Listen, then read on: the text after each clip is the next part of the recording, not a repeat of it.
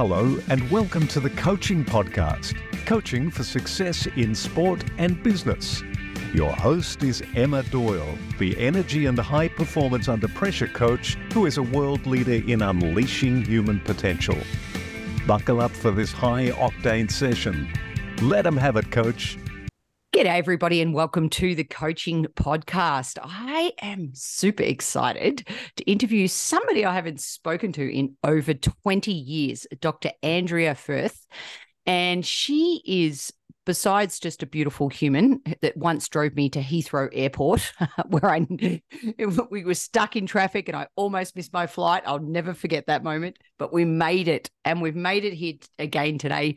We've reconnected. Now, Andrea is a sport and exercise psychologist, and she's also a coaching psychologist and counselor. She works with elite, sub-elite recreational athletes and also works with performing artists and small to medium-sized businesses, lectures in a number of areas, researches in a number of areas, loves to talk about performance enhancement. I do too.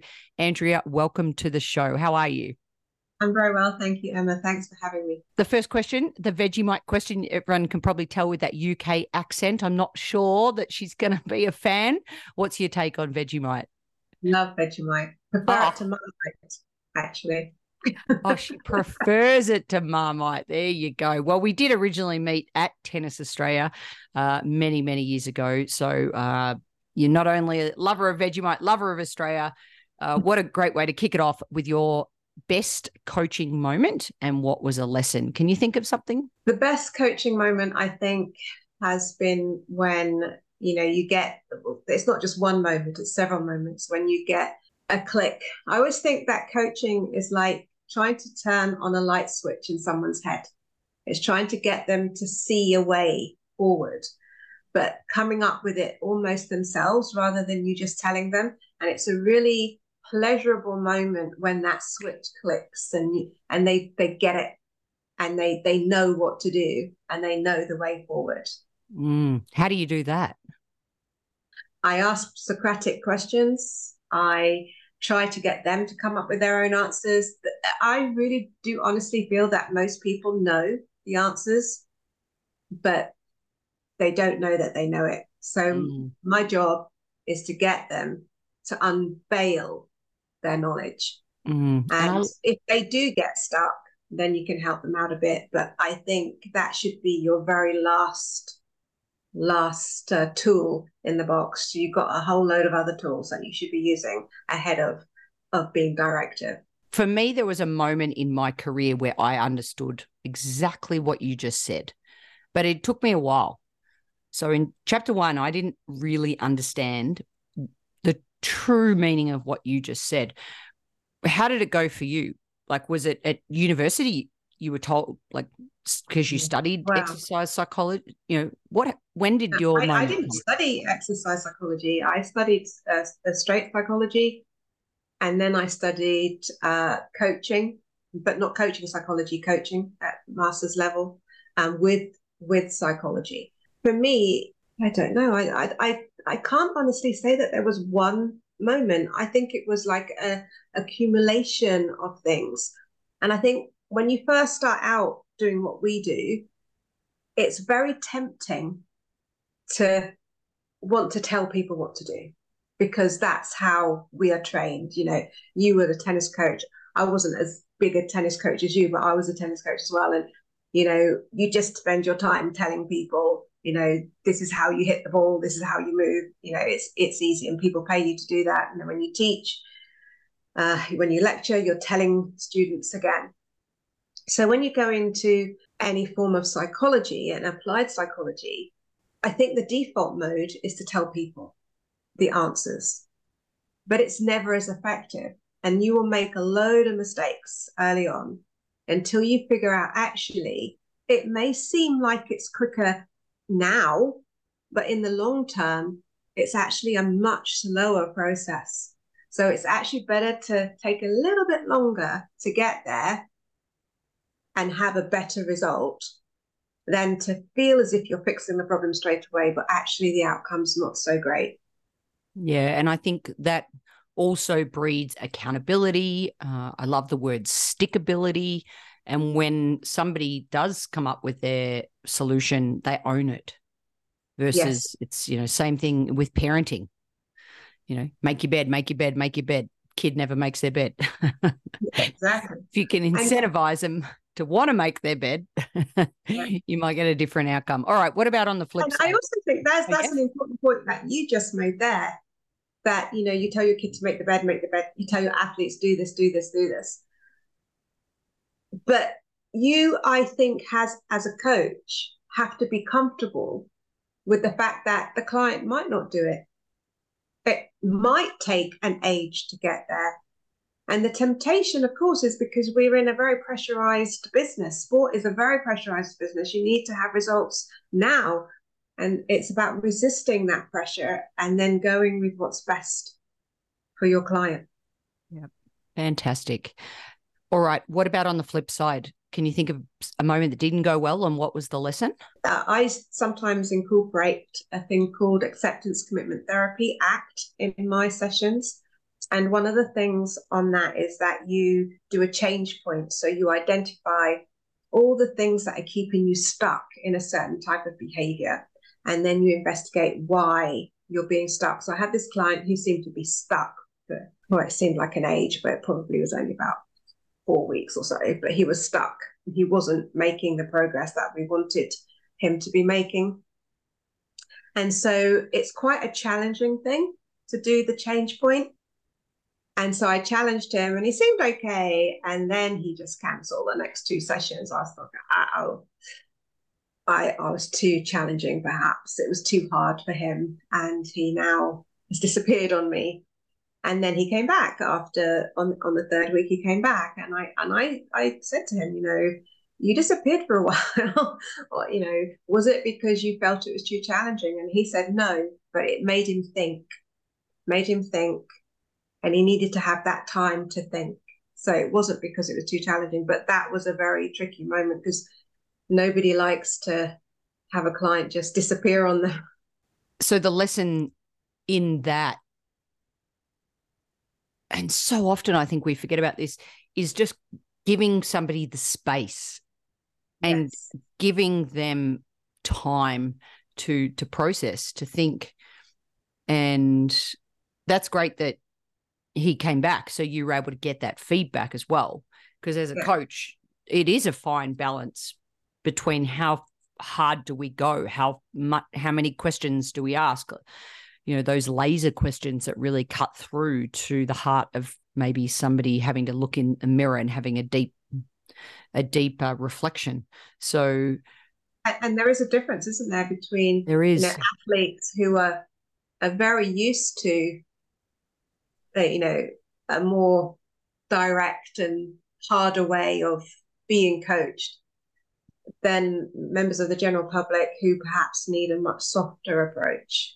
And I do find that's a difference. Like the athletes want more direct, want like the harder approach, whereas people who are not athletes, they don't really want that. They want a much softer touch. Yeah. Yep. I would agree with that.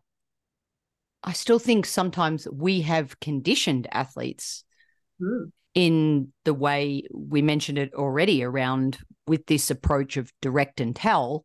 Then they get used to that, and then they feel like that's what they need. Whereas especially in the sports of tennis, for example, when you're out there on the court all alone, I mean, now that we've got coaching being allowed, which is a good thing because everyone was doing it anyway, but sometimes even listening to what the coaches are saying, it's totally direct and tell. I mean, yes, you haven't got long when your athlete's using the towel and they're right there. For me, my favorite things about our great sport of tennis is just the problem solving that takes place for the individual. And the more you are coached in a way to problem solve on your own, the more you're going to be able to find the answers. You're not going to be looking for the coach, like, give me the magic answer, right? I need you to tell me, what if your coach isn't there? Like 99% of us who do play tennis, we can't afford to pay the coach to be there every single match. Exactly. And tennis is quite unique because you spend a lot of time having to think for yourself, and that you have to problem solve in the moment, which is most athletes have to do that. But certainly within other sports, team sports, there is a tendency to almost drill them like they're in the army. And then that doesn't work, because when the unexpected happens, they don't know what to do. Totally. And they're the ones on the pitch or the field or wherever their sporting arena is, and they need to be able to problem solve. So I think it's really important to teach people to problem solve and to be solution focused. I think a lot of people just get stuck on that problem and can't see the wood for the trees. And I spend a lot of my time trying to get them to go beyond the problem, to find a solution, and not to just take it at face value as well. A lot of people present a problem and they think that's it because it's at face value. But actually, if you delve deeper, the problem's deeper than that. And actually solving the initial thing isn't the thing that's going to work. It's like going beyond that and thinking, right, what is behind this? Let's solve that. Very much related to a conference that I went to this week. The keynote speaker was really talking about your deep why. So, and she uses the analogy of the onion, and of course I'm a big Shrek fan. Ogres are just like onions. We have lots of layers, like humans do. And I think when you peel back and peel back and peel back, and ask yourself 5 why questions as it relates to being solution focused as well, and discovering your deep why helps us get out of bed in the morning too. Yes, and recognizing and labeling your emotions. What am I feeling right now, and why am I feeling this? And is this feeling real? Where is your default, the behavior that you always go back to? And is it my default telling me this information, or is it real? And it's about questioning that. Fantastic. Great tips already for our coaches out there to add to their coaching toolkit as well. So thank you. Off to a great start, Andrea. What about a sliding doors moment in your life? I'm going to it's going to be a little bit like sucking up, I guess. But it was when I went to Tennis Australia, to be honest. And that's the thing that maybe kick-started my psychology practice. And I was able to sort of like use that experience and build upon that experience. And, high level, working with really high level athletes, albeit they were young. But just being around the coaches there and being in that really professional environment, that was the moment I think that I kind of felt this was going to work out for me. And how did you get that opportunity? It was bizarre. It was through a mutual contact of both of ours called Pete, and he invited me over. He didn't really know me much. It's just that I'd contacted him out of the blue, and he must have liked what I had to say. And or he was impressed that I reached out to him. I don't know. But then he invited me over, and he changed my life really. So, well, he's definitely had a massive influence on my life as well. So shout out to Pete McCraw, who of course features in What Makes a Great Coach as well. And I love that Australia's part of your sliding doors story. Fabulous. Everyone out there, if you haven't been to Australia, you need to get there. Such a cool place to even just watch high performance sport as well, and learn from the great coaches, both in business and in sport, actually. All right. What about our next question, our guiding question, in 1 to a maximum of 3 words? What do you think makes a great coach? The ability to listen and be still. That's more than 3 words. Be still and listen. There you go. Sometimes it's very easy, isn't it, for us to be very busy and really trying super hard and high energy and lots of effort, and we're not actually being still to see what is actually, we're so entrenched in our behaviors that we're not being still and seeing actually what is the true picture here? What is needed? What do I have to say everything that I'm saying? Or could I listen a little bit more? How does a coach work on being still? Stop talking. You know, just stop talking. I mean, obviously you have to talk if you're a coach. I'm not saying stop talking altogether, but maybe just cut it back a little bit and see what it is I mean, I've seen coaches who are even incredibly good coaches, but they're not working with what the player knows already. They're so busy telling the player what to do and telling the player how to be that they haven't really recognized what the player has already taken on board. And therefore, they're losing that ability to progress the situation faster than it would be doing it their way. I mean, I've worked even, not going to mention any club names or anything, but even in football, I've worked with several coaches and in more than one team. And I think the best coaches are the ones who actually don't talk as much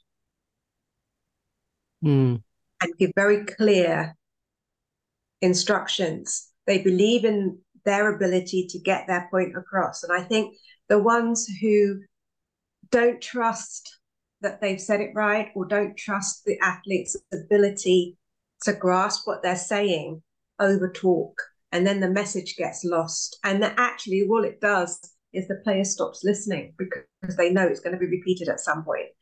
And actually I can afford not to pay 100% because it is going to be repeated. And so I think that's a unique thing. I agree. There is a thing called relationship inferred self-efficacy. It's called RISE. And what that is saying is, do I have belief in my self-efficacy to do what's best for the other person, to do what's best for the athlete?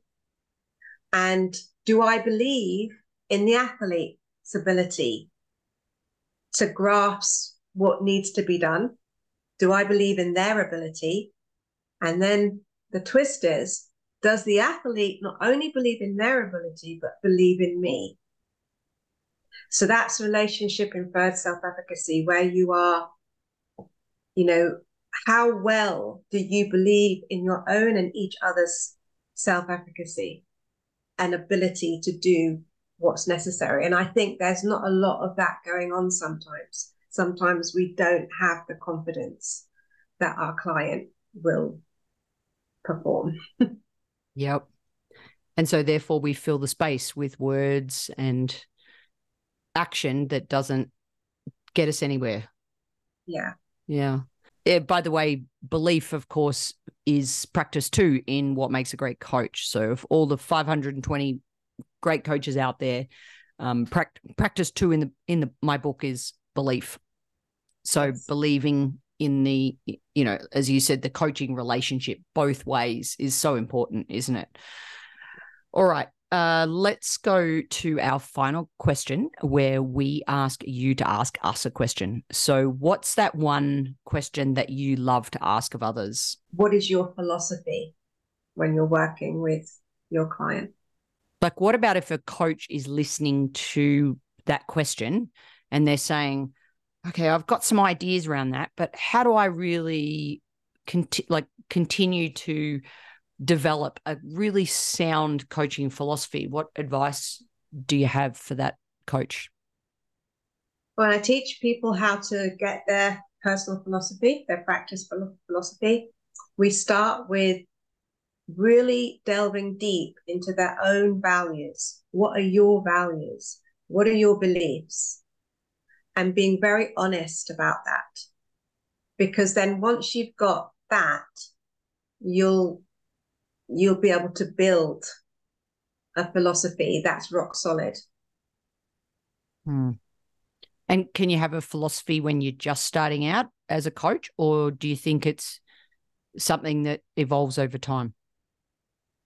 I think it's both. I think you can have a basic initial philosophy, So your philosophy might be, I want to educate people, or I want them to be their best, or whatever. But then your first attempt at a philosophy will not be your final attempt, because as you grow, your philosophy matures.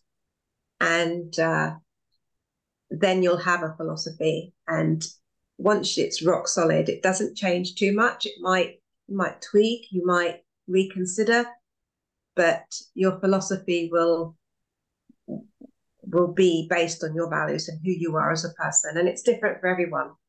And I don't think it's worth comparing your philosophy to somebody else's.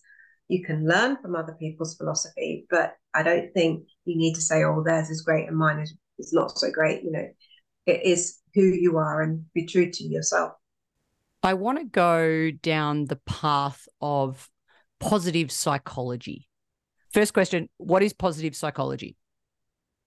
Positive psychology is using people's strengths, and it's a movement away from what's wrong to what's right. So what is right? What do you do that is right? What is good about you and what you do? And how can we use that to help improve you and firstly improve your mental well-being and improve your performance?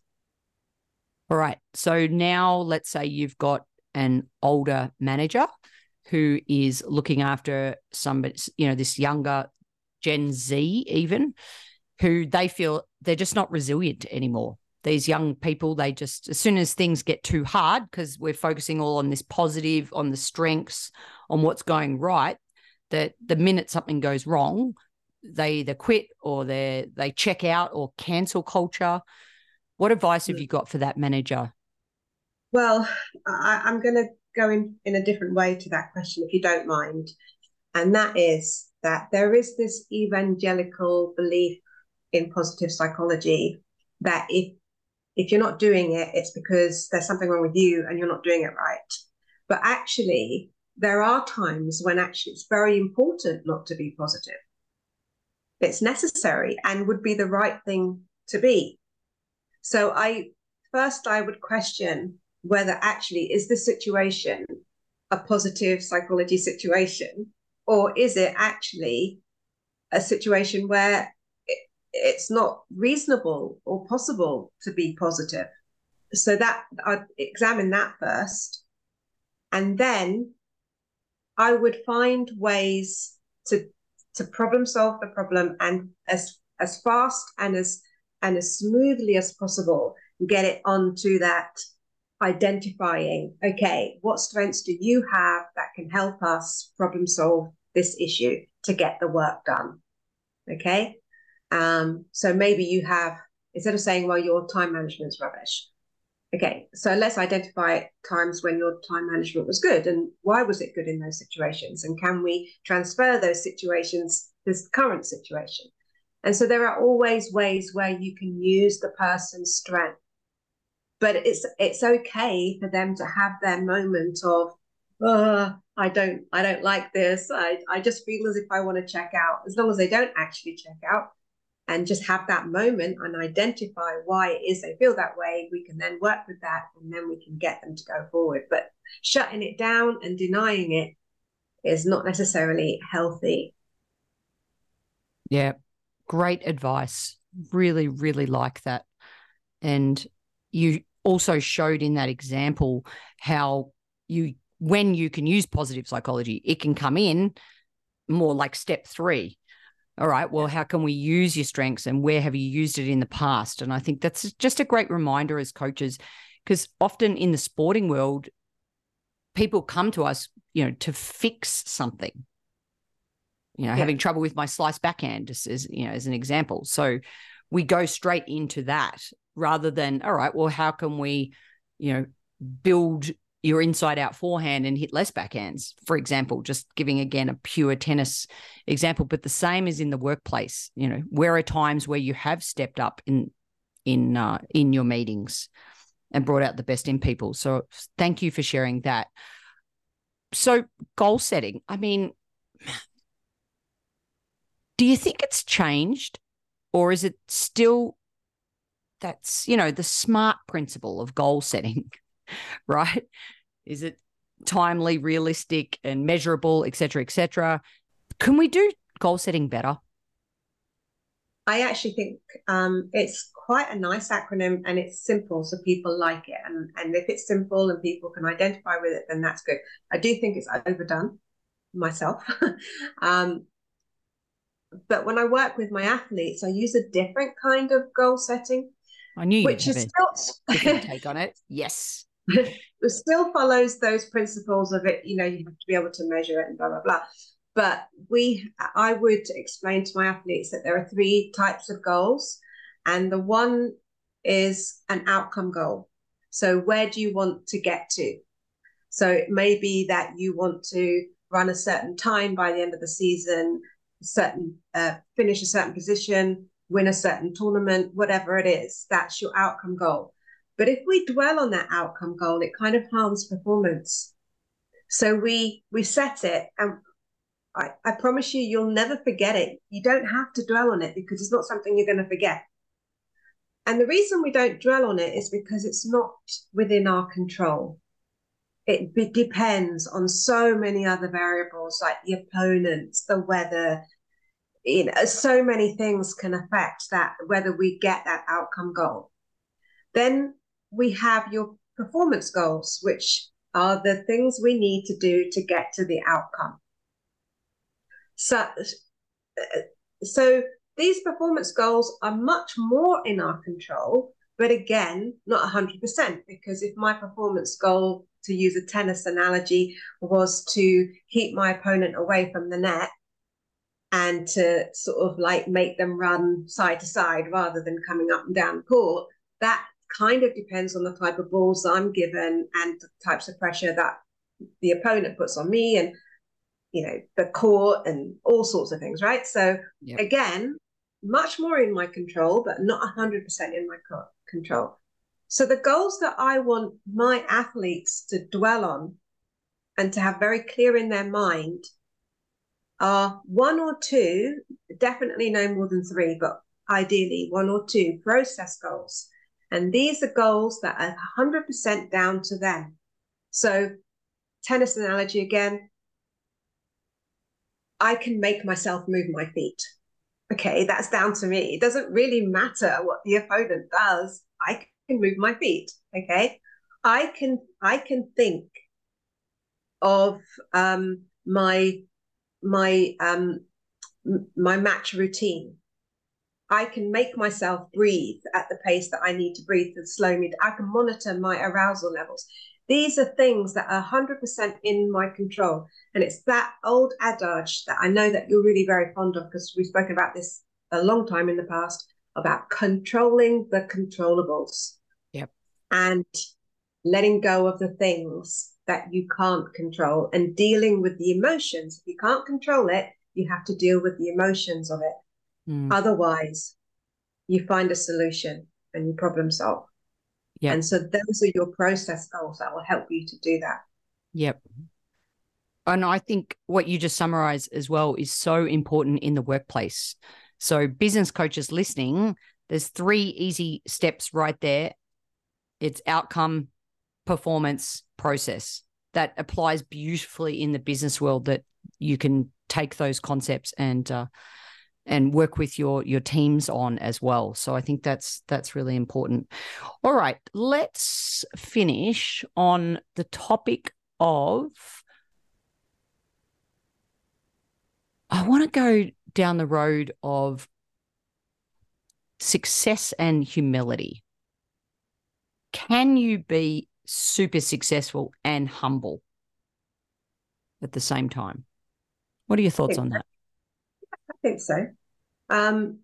What does humble mean, though? It means not rubbing your opponent's face in it. It means not taking for granted the people that helped you. It means being a decent human being. And I think you can be a decent human being and being successful at the same time.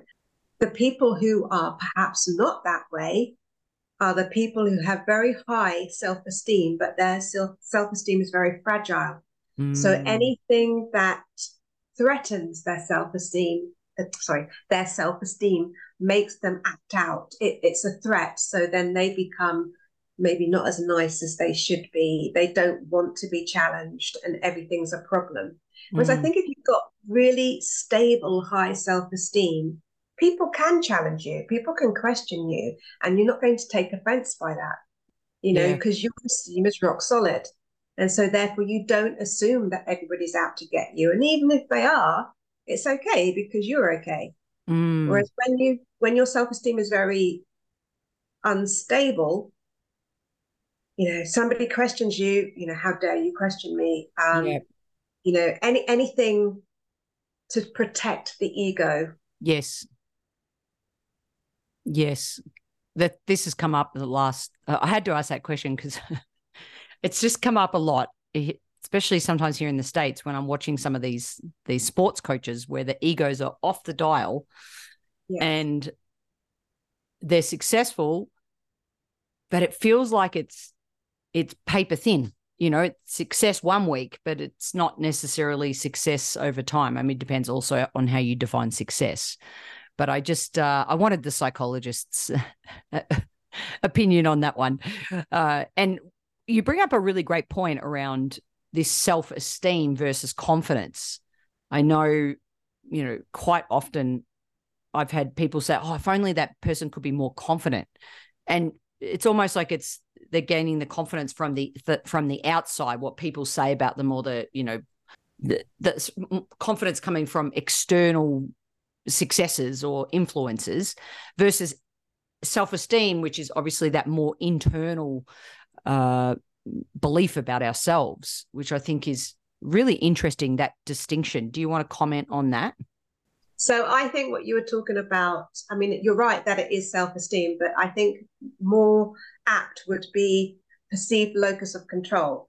So where we are deciding that things are within our control, they're internal to us, and they are stable. People who do well have a good perceived locus of control. People who don't do so well blame outside forces. It's external to them. It's unstable. It's outside of their control.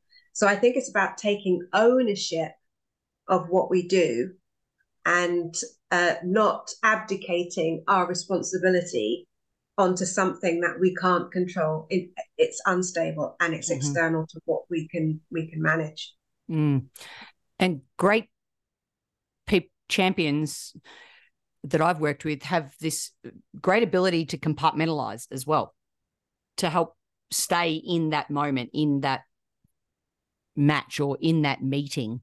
They have a great ability just to be able to push away anything that's out of their control and stay in the present moment, which I know that you're a fan of mindfulness. And I think the more that we can practice that, even if it's small, that will help us stay in the moment, stay in the zone. All right. So let's finish with your top 3 tips for coaches out there that are curious to improve their toolkit around psychology. Read as much as you can. Look at YouTube channels, go to conferences, just acquire the knowledge. That would be my first tip. My second tip is you don't have to get it right first time. It's about improving. So don't beat yourself up if you make mistakes. Making a mistake is okay, depending on the type of mistake, obviously, but usually mistakes are, they're a chance to learn. So it's okay to think, right, actually, I should have maybe said that in a different way. And this brings me to my third one, is reflect. People who do well in life and are very successful reflect all the time. But you've got to reflect with honesty. You've got to be not overly hard on yourself, because that's also not honest. It just appears to be honest, but it's not. And also not thinking that you're the bee's knees when actually you could be better. So, write it down, contemplate it, and reflect with honesty and with evidence to back up why you think it's that way. Well, you've certainly turned a light switch on in my head this morning in many ways, as you always do and always have done over the years. May we all rise to the level of our values and beliefs so that we can achieve our outcomes, performance, and process goals, focusing on our strengths. Andrea, it's been a pleasure interviewing you today. Thank you so much for everything you do and continue to do. Please check out headgame.co.uk to learn more, plus check out the show notes. And Andrea, thank you for making me a better coach. Oh, thank you for having me, Emma. And thank you, everyone, for listening. The Coaching Podcast is sponsored by Transition Coach for Athletes, a global coaching, mentoring, and US college sporting scholarship placement service. The service helps athletes navigate the often challenging world of choosing your best college fit while maximizing sports performance. Visit www.transitioncoachforathletes.com. If you enjoyed this episode, please leave a rating review on your podcast listening device. And don't forget to tell a fellow coach about the show. The ball is in your court to take action and enjoy your coaching.